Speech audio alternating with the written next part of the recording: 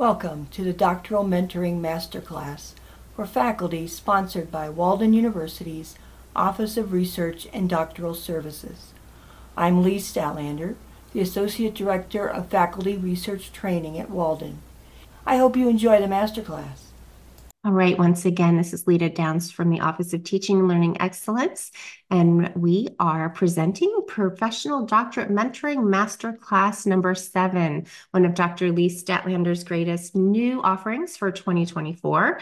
And the topic for this masterclass is translating skills in professional doctorates to employment. We do want to let you know that the master classes are designed to allow faculty who have been identified as exceptional mentors to share their experiences and insights with the mentoring community. And once again, today's session will be translating skills in professional doctorates to employment. And the purpose of this particular class is to have professional doctoral mentors discuss how they help students understand the skills they are learning in the professional doctorate and how they may be applied when they seek employment. The goal for this session is to provide a list of usable strategies for mentors to understand the basics of mentoring. And without further ado, I am going to turn things over to our lead moderator, Dr. Lee Stadtlander, who will introduce our panelists. Welcome, Dr. Stadtlander. Thanks, Lita. Great job, as always. I'm Lee Stadtlander, and I'm the Coordinator of Faculty Research Training in ORDS. So let's introduce our panel members. First, Barbara BenOliel, would you like to introduce yourself? Thank you, Dr. Stadtlander, for having me. My name is Barbara BenOliel. I'm Senior Core Faculty in the School of Human Services and teach mostly in the professional doctorate and the PhD programs. And Kristin Wiginton. Thank you. I'm Dr. Kristin Wiginton, and I'm the research coordinator for the DHA, the Doctor of Healthcare Administration program here at Walden, and also the PhD in Health Services program. My background is in epidemiology, but I've done a lot of mentoring over the years, and I oversee the mentoring and the committees for those two programs. Very good. So I'd like to start with, why would a student pick to do a professional doctorate over a PhD? Can you kind of lay that out for us?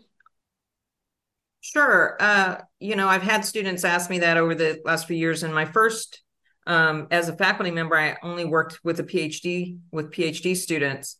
So my opportunity here working with the DHA students has really allowed me to broaden my understanding of what the ProDocs is about and what it's for. There's a lot of opportunities out in,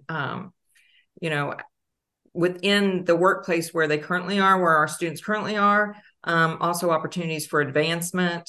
Our capstone primarily, especially with the ProDocs, and most ProDocs work like this, where you focus on a practice-based problem, which then allows you to, find solutions, deal with situations that occur on a day-to-day basis or within the real workplace. So that's something that within, the ProDoc, then it allows them to take that to the workplace and then possibly use that for, real life situations that they deal with, and also for possible advancement. So the PhD is primarily to work with, scholarly research, and DHAs can also do that, but primarily what they focus on is practice-based problems. And just to build on that, Dr. Wiginton, I know when I'm mentoring a student, one of the questions I ask them right at the beginning is, what do you want to be when you grow up, basically? And right. Even though you can mid-career, at this point, if you're looking to be an expert in the field, to be out practicing in the field and working in the field, then probably the professional doctorate has a lot more to offer you. If you're looking for an academic and research life, then perhaps the PhD might be a better alternative. So it really depends on the goal of the student when they're starting their journey for a higher degree. What do they see themselves doing 5 years from now or 10 years from now? And what are the skills that they're going to need, and where should they go in order to gain those skills? So that's how I sort of analyze the difference between the two. Right.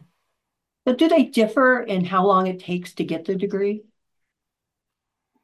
Well, I know in our program, the professional doctorate is a shorter program. And it was designed that way. It has some features that are different, including our program does not include residencies. The residency material is built into the coursework because students are in the field and they're doing practice. They're actually, most of them, already practitioners. So the opportunities for them to use their field experience is really valuable. So it actually reduces the time. And the skills that are being taught are also different. Perhaps a methodology that might take you a year or two to master in a PhD, you won't need that same skill level for research. So you can concentrate the coursework. So usually for us, the capstone study can be completed very easily within a year and a half. And I'll just add to that for the DHA, we just recently changed our capstone to a non-empirical type of study. And that took our students from something that might take 2 years down to 3 to 6 terms. Wow, that is short. Mm-hmm. So what kind of courses do they take? You kind of mentioned that, Barbara, but can you go into a little more detail? Absolutely, yeah. The courses that we have in that professional doctorate are really geared to giving the student the kinds of skills. There's a skill-based program they're going to need in the field. And much of the program is looking at what role they're going to be playing. Are they going to be playing an external role where they're advocating in the community? Or are they going to be playing an internal role where they're leading an organization or leading a program or a project? So those skills are evaluation skills, either program evaluation or action research. How do you engage in advocacy in the field? We have grant writing, because I know much of our area in social sciences is funded through grants. We want them to have that ability. We have leadership courses and consulting courses that prepare the graduates to have an opportunity to be either internal consultant or an external consultant. So there's a lot of variety of skill-based courses in the program. Kristin, any other thoughts? Yes, we, like I said, we just changed our capstone to an integrated review, which is non-empirical. And so when we started working on changing the capstone, for people that don't know, the DHA, the prior capstone was a secondary data analysis study. So we wanted to get something that was more practice-based, that allowed our students to actually apply problems that they possibly have dealt with in their career or are dealing with. And especially with the pandemic, brought on a lot of issues. And so when we were changing this over to the integrative review, we went back, and over the course of 2 years, we scaffolded the skills that are, necessary to complete the integrative review into the courses. So all of our courses in the DHA program touch upon and build on the skills that would, the student would be required to use to complete the capstone. So that's one of the things that we're most proud of, is that we, it's not just one course. We do have a research methods course that kind of goes over everything for the students, but in all of the courses, they're actually doing skills and being tasked with completing projects that help them in the end. So could you describe what an integrated review is for anybody who might not know? Yes. An integrated review is what we're asking our students to do, is to use literature, but literature specific to practice-based problems, and then also practice-based solutions. So in the first term, they work on their project plan, which used to be prospectus, and they actually review the literature to substantiate and build what is the problem. What is the actual real life problem that practitioners are dealing with on a day-to-day basis or within the field? And then the second term is where they actually use the literature then to answer the problem, the review question. And we task them with using the Johns Hopkins empirical and non-empirical literature review tools, where they actually, they have to tell us, how good is this source? Is this a good source? Is this, and they have to justify it. And then in the end, they basically write up a white paper, a 20 to 30 page paper that also has literature review matrices in them, the themes that they pulled out of the literature, and also a thematic map. So it's a very, It's a very involved process. It's not any easier than a secondary data study. But what is better is that it's more meaningful for them. There's a clearer process to completion, and there's no barriers involved as far as like finding data. So they are in charge of their process, and they can complete their process. It's all within them. Barbara, how does your professional doctorate differ as far as the final product? So our students get to choose, depending upon their sort of direction, whether they are going to either advocacy or leadership. We have those two different streams. We do have a tradition in terms of students collecting and analyzing data from the field. It can be secondary data that's already been established through an organization, or they can actually go out and do a modified action research study where they will collect groups of people and ask them questions about what would fix this problem. They then draft a study review report that includes what they've done, including a literature review. And then the last thing that they do is summarize that in a white paper that is meant to be disseminated. So if they are reviewing something like a policy or a procedure or a law or a practice in the field, that white paper can then be delivered to the organization as a report about here's what we are suggesting you do based on the research that has been done here. And that white paper really becomes a calling card for them to use as a dissemination tool. And it's part of the capstone. So we really are excited that they have something that's they can take with them that also demonstrates their skills of being able to both research and write a usable report that can inform lawmakers or policymakers. That's how the whole capstone works. So have you looked into what is the field looking for as far as skills? You know, do you feel like you're answering those needs, and how do you know? We did a really well-established, well-rounded program review before we started this program to collect from the field the perspectives of leaders in the field. What do they want? What are they looking for? And that's what we use to help build the courses and the whole program, because we want to ensure that our graduates are what we call field ready. So they came back and said, we want leaders who are trained in leadership, who know how to lead organizations, because human services is run on nonprofit organizations or government assisted or facilitated organizations. So they wanted those leadership skills. They also wanted evaluation skills, people who can evaluate what we're doing so that we have evidence that what we're doing is effective, because that kind of evaluation drives funding. So that combination of leadership and the ability to know how to get funding, plus advocacy, being a community leader, having a voice in the community to advocate for the needs of the people who cannot advocate for themselves, which is the human services calling card. So we asked the field what they wanted. This is what they came back to us and said, this is what we want from the people who are looking to hire. Nice. Kristin, any difference? No, we did the same. And what we kept getting back over and over again was they wanted people, leaders who actually could review a lot of information and synthesize it and come to a decision based on that information. And that was not something that we were giving our students with the secondary data study.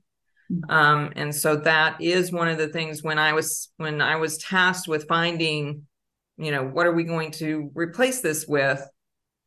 That's why I landed on the integrative review, because I felt like it gave our students the best opportunity to use those skills, review a lot of information that meant something to them in their workplace, and then actually come up with a decision and provide solutions that are real and, also meaningful. So, yeah, but that's essentially, we got the same information back from leaders out in the field, was that, they need people that can review information and make decisions on the fly using that information. And you kind of touched on this, but what specific skills do you see as being evident in your professional doctorate? I'm particularly interested in like writing or communication. Do you feel like students are coming out with specific things that they need?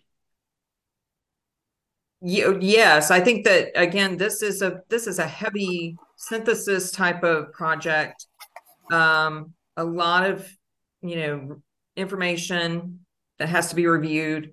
We require our students to upload all articles into Canvas because we want to make sure that they are actually accessing all that information and doing the work themselves. So that is one of the things that we require, is that they upload all articles. And and then the writing part of it, I think, is more difficult because than say possibly even the secondary data study, like the traditional 4 sections, because again, it's about synthesizing the information, not belaboring the point over and over again, but getting to the point and doing so in a succinct manner that's easily understood, but well written. That's hard. Yes, it is. Yeah. I think it's true. We're really creating independent consultants, people who can go in the field and act as independently as consultants to their own organizations or to wherever they are working, and really create that knowledge and skill in being able to analyze what's happening and to give recommendations or suggestions or solutions. So that's the sort of the key of what we're trying to achieve, is create that, both the consulting component of whatever they're doing and that entrepreneurial spirit that you are going to be the one in charge to make the decision. So you better have some knowledge about what you're doing. Do you have writing courses? Through Walden, the course is not necessarily writing, but each of our courses has integrated a component of that writing, so that they're really learning in every course along the way. Is that the old way is you're going to separate the writing course and stick it separate. We've actually integrated that into the coursework, so that you're developing capstone right from the beginning, and the skills for capstone are part of that. And I think that's what you were saying as well, Dr. Wiginton? Yes, that is.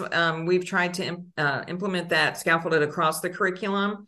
And one of the great things about, we're only in our second full term of students in the new capstone.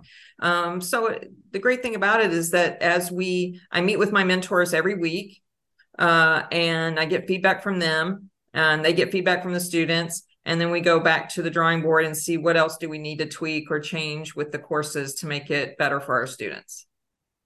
Nice. And the addition of those companion courses that you added, the 1-credit companion courses, which we have also similar to what they have in the PhD, also helped give us a little bit more time and energy for students to focus on those particular capstone skills. Right. What is your final, like in the PhD, you have a final defense. Do you have anything similar? Are they presenting it all? Yes. Our students will do an oral presentation. They do go through form and style because we do want them to possibly submit for publication or for presentation. So they do submit to form and style. They will do an oral presentation, and it will go to CAO for review at the end. So yes, it is something, but in that last term, we try to help them get,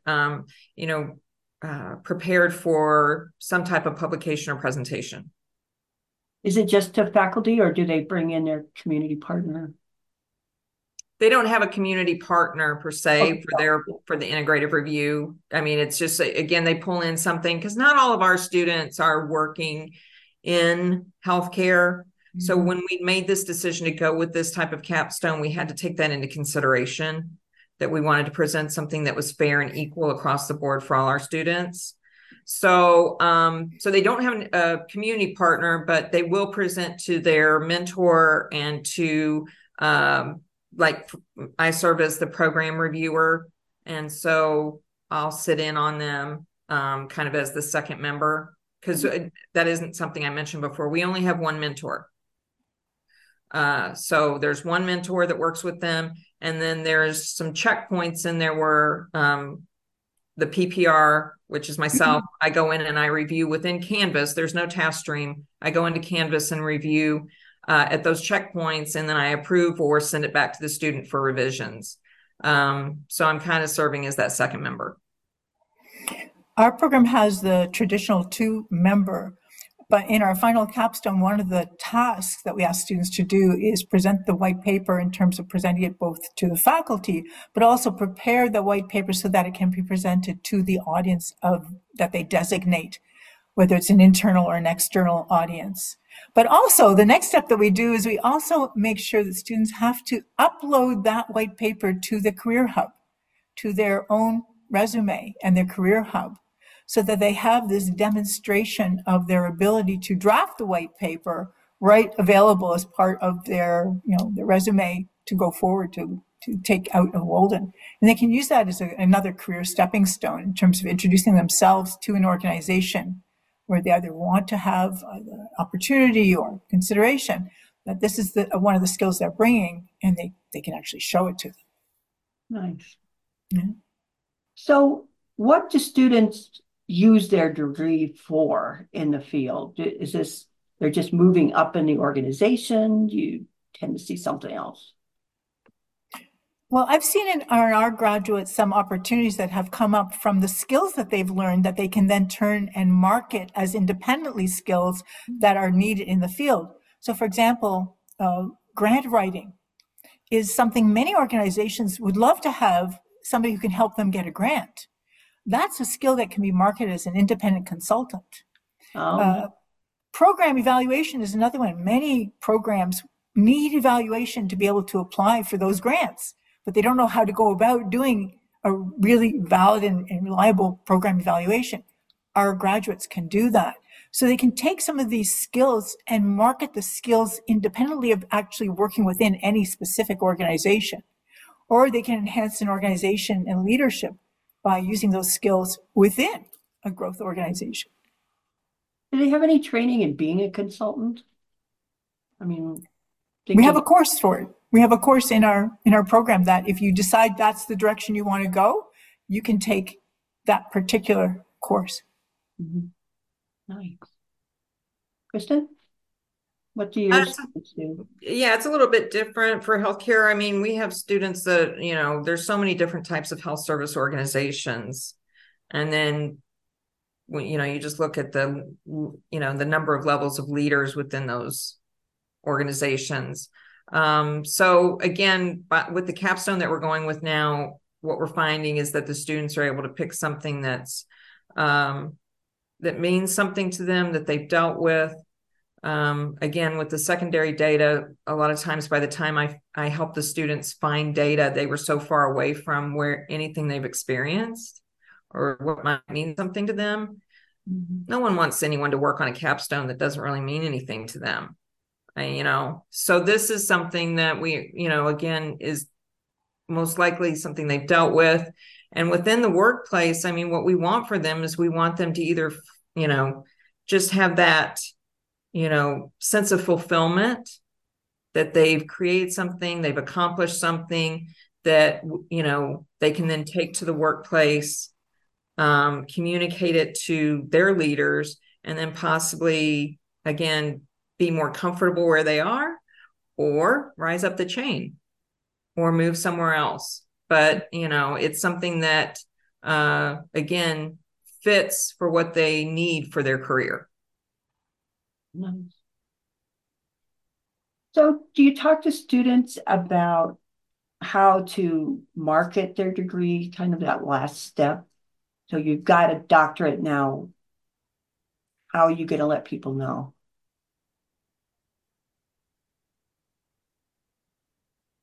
I've met with many students about the next step and just the job search. Again, the pandemic brought a lot of change for everyone. Mm-hmm. And a lot of our students lost their jobs or found themselves in, say, positions that were not where they thought they'd be. Maybe in 2020, by 2023, they thought they'd be a lot further along than they than they are.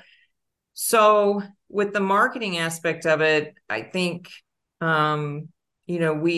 I meet with them and just, kind of go through like how to search for positions, how to network. And that is also something that we talk about in a couple of our courses, is just how to network and how to get information out there about yourself. And, so I think, that's something that we're always wanting to do for our students is help them get that leg up in the job search. Yeah. Yeah. And now with technology being so helpful and assisting, there's a couple of things that we've tried to do. Number one, we've aligned our program with the Career Hub, with Walden's Career Hub, and made sure that the Career Hub and the students can work together throughout the program, designing and developing how they want to market themselves after they graduate. And we really encourage them, even in our, doing webinars internally on things like LinkedIn and Indeed, things that are available to help students promote their skills and sort of repositioning themselves and remarketing themselves as a doctoral graduate, which has so much clout just by virtue of the title, already puts them ahead of other potential candidates for the role, and specifically with the skills that they've got. So using both the new technology in career planning, like LinkedIn, like Indeed, all these different search tools and engines that promote you, along with Walden's Career Hub, which has really got fabulous resources. The two work together really well. Very good. Can you talk a little bit more about the Career Hub? I don't have much information about that. Well, Walden has an amazing career hub where there are career experts, career planning experts, who help students use their resumes and develop resumes that are targeting where and what they want to do with their life. So there's always been all kinds of ongoing webinars and material courses, plus one-on-one consulting, advising with career experts. And each program actually has someone in the Career Hub who is aligned or knows more about that field. So it's really easy for both students and faculty to connect with the Career Hub. And when we started with the professional doctor program, aligning with their offerings really was a great opportunity for us to gain that market insight, as well as be able to help students graduate and market themselves. So it's something that's almost like one of the best kept secrets of Walden is our career. It is, absolutely. Now, is this available for alumni as well as current students? Yes, it is. Yeah. Now, I don't know all the details, so I don't want to make a commitment. Right. But Dina is our hero. Dina Bergen is our hero at the Career and Planning Hub. She's the one who has helped us so much to align the program. And I highly recommend that you connect with the Career Hub if you're interested. It looks like Dina put her site up in the chat. So thank you, Dina. Awesome. So do we have any questions from the audience? Feels like you gave us so much information today. And you can also raise your hand and I will unmute you or put it in the chat. Oh, can I add something real quick? Sure. So we also have students, because this happens when you do switch capstones. We have a lot of students bridging from the old DHA capstone to the new. And we even have had some students bridge from the PhD to the new DHA. After I spoke with them and kind of went over things and realized that what they wanted to do, especially would work well with the DHA. And so one of the things that we do with those students that are going to be bridging, they do have to take the research methods course, the integrative review research methods course. But I also meet with them then every week leading up to then their switch, so that I can try and do my best to get them up to speed on the new process and all of that. But we felt like we had to offer a bridge opportunity for our students if they wanted to do that. So I just wanted to add that. That's really good. Yeah. Looks like Morris Figurano asked, do the students in your programs use theoretical or conceptual framework? Yes, Morris, that's very important for our students. And in fact, I just meeting with my bridge students last week, spent the whole hour and a half with them on that. in making sure they understand that. But yes, the theoretical and or conceptual framework is crucial, not only for the problem statement section, but also where we require that they use it as their framework for the answering the review question. And Morris, we've actually tried to help students by targeting some theoretical and conceptual frameworks. So for example, if our student is conducting a force field analysis as their capstone method or their study, we'll ask them to use Lewin's change theory, because that is where force fields sort of arrive from. The same idea. If they're going to be using advocacy, we're going to ask them to use action research as both the model and the framework to help them. So the connection between both the method and the framework, the concepts that are in the framework or the theory, is sort of part of the development of the student. Where they're learning this method, they're also learning the frameworks that are aligned with that method. And if it's a program evaluation, we may even ask them or allow them to use the logic model, because that sort of was the direction. Here's what we're trying to achieve, and here's how we're going to achieve it, to provide that framework for the study. And that would be specifically for program evaluation. So yeah, we do have both conceptual and theoretical frameworks. Any other questions from anyone? While we're waiting, is there anything else that you feel like you haven't covered that you would like to? I think this is the hottest thing since sliced bread in terms of opportunity for the field and the future. I am so glad that Walden has this offering as an alternative. And it's not taking the place of the traditional PhD. There's the place for both, and how well they complement each other. Kristin, other thoughts? Yes, I was not an easy convert from the beginning, because like I said, at Texas Women's University, I was a chair for 20 years, PhD only. So I've done qualitative, quantitative, and mixed method studies. But my goodness, the more I spent time with our students and talked to our faculty, I realized that for the DHA, it just had to happen. And now we're reaping the benefits from that. Our students are as well, that change, because we've piqued more interest in our program. Again, students, they're not floundering like they were. Like, I like a process where a student gets in there and they kind of know pretty quickly whether they're going to be able to complete this or not. So there's no more being in something for 2 years possibly, or being in 3 terms and then leaving for a term and then coming back for 3 terms and then leaving we all know this. Yeah. I mean, and then they never finish. So I like the fact that our students are going to know within a couple of terms if this is going to be something that they're going to be able to do or not. And, hopefully most of them can, but for those that maybe are not going to be successful for whatever reasons, they can move on to something else. And we're not going to be, they're not going to be staying around here very, very long. Mm-hmm. Does the degree seem like it's being well recognized in the field? I mean, people have problems using a professional doctorate as opposed to a PhD? In healthcare administration, it's actually better. Okay. Like the DHA is actually more recognized. Mm-hmm. I mean, the PhD is more recognized globally, but within healthcare administration, the DHA is as reputable and more recognized. And I think for the DHS, it's actually too early for us to judge. We don't have enough experience out in the field yet, but so far it's been very well accepted. Would a student have the option to go into academics if they decided they wanted to teach or anything? Yes, I actually met with a woman the other day that was she's bridging from PhD to DHA. And, she's an older woman. And I think in her mind, she thought PhD was the only way that she could possibly teach. Mm-hmm. And so I met with her and realized that she didn't want to do really empirical research, but she did want to possibly teach down the road. And I told her that was absolutely a possibility, that we even have DHAs teaching here at Walden. So, I look across the board at our faculty, and we have pro docs everywhere with our contributing faculty.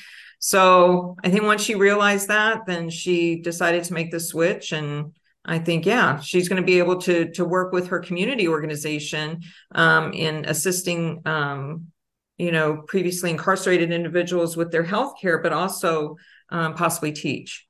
Mm. Yeah. Morris asked a question. I just wanted to answer him real quick.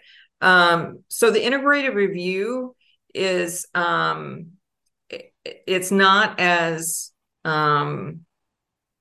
we don't overly task our students with doing, say, the statistical analysis that might be required for a meta-analysis, or for a systematic review. So the integrative review is much more used in healthcare, and that's one of the reasons we went with it. Used a lot in nursing leadership research, or in articles. And the more I looked into it, the more I realized it was a really good fit for healthcare. And Barbara, do you know yet if that looks like your students will be able to teach as well as? Well, I know that our students or our graduates are teaching in undergraduate. I don't know yet, because we are such a new program, whether there's opportunity to teach at the doctoral level, but there's definitely opportunity for teaching.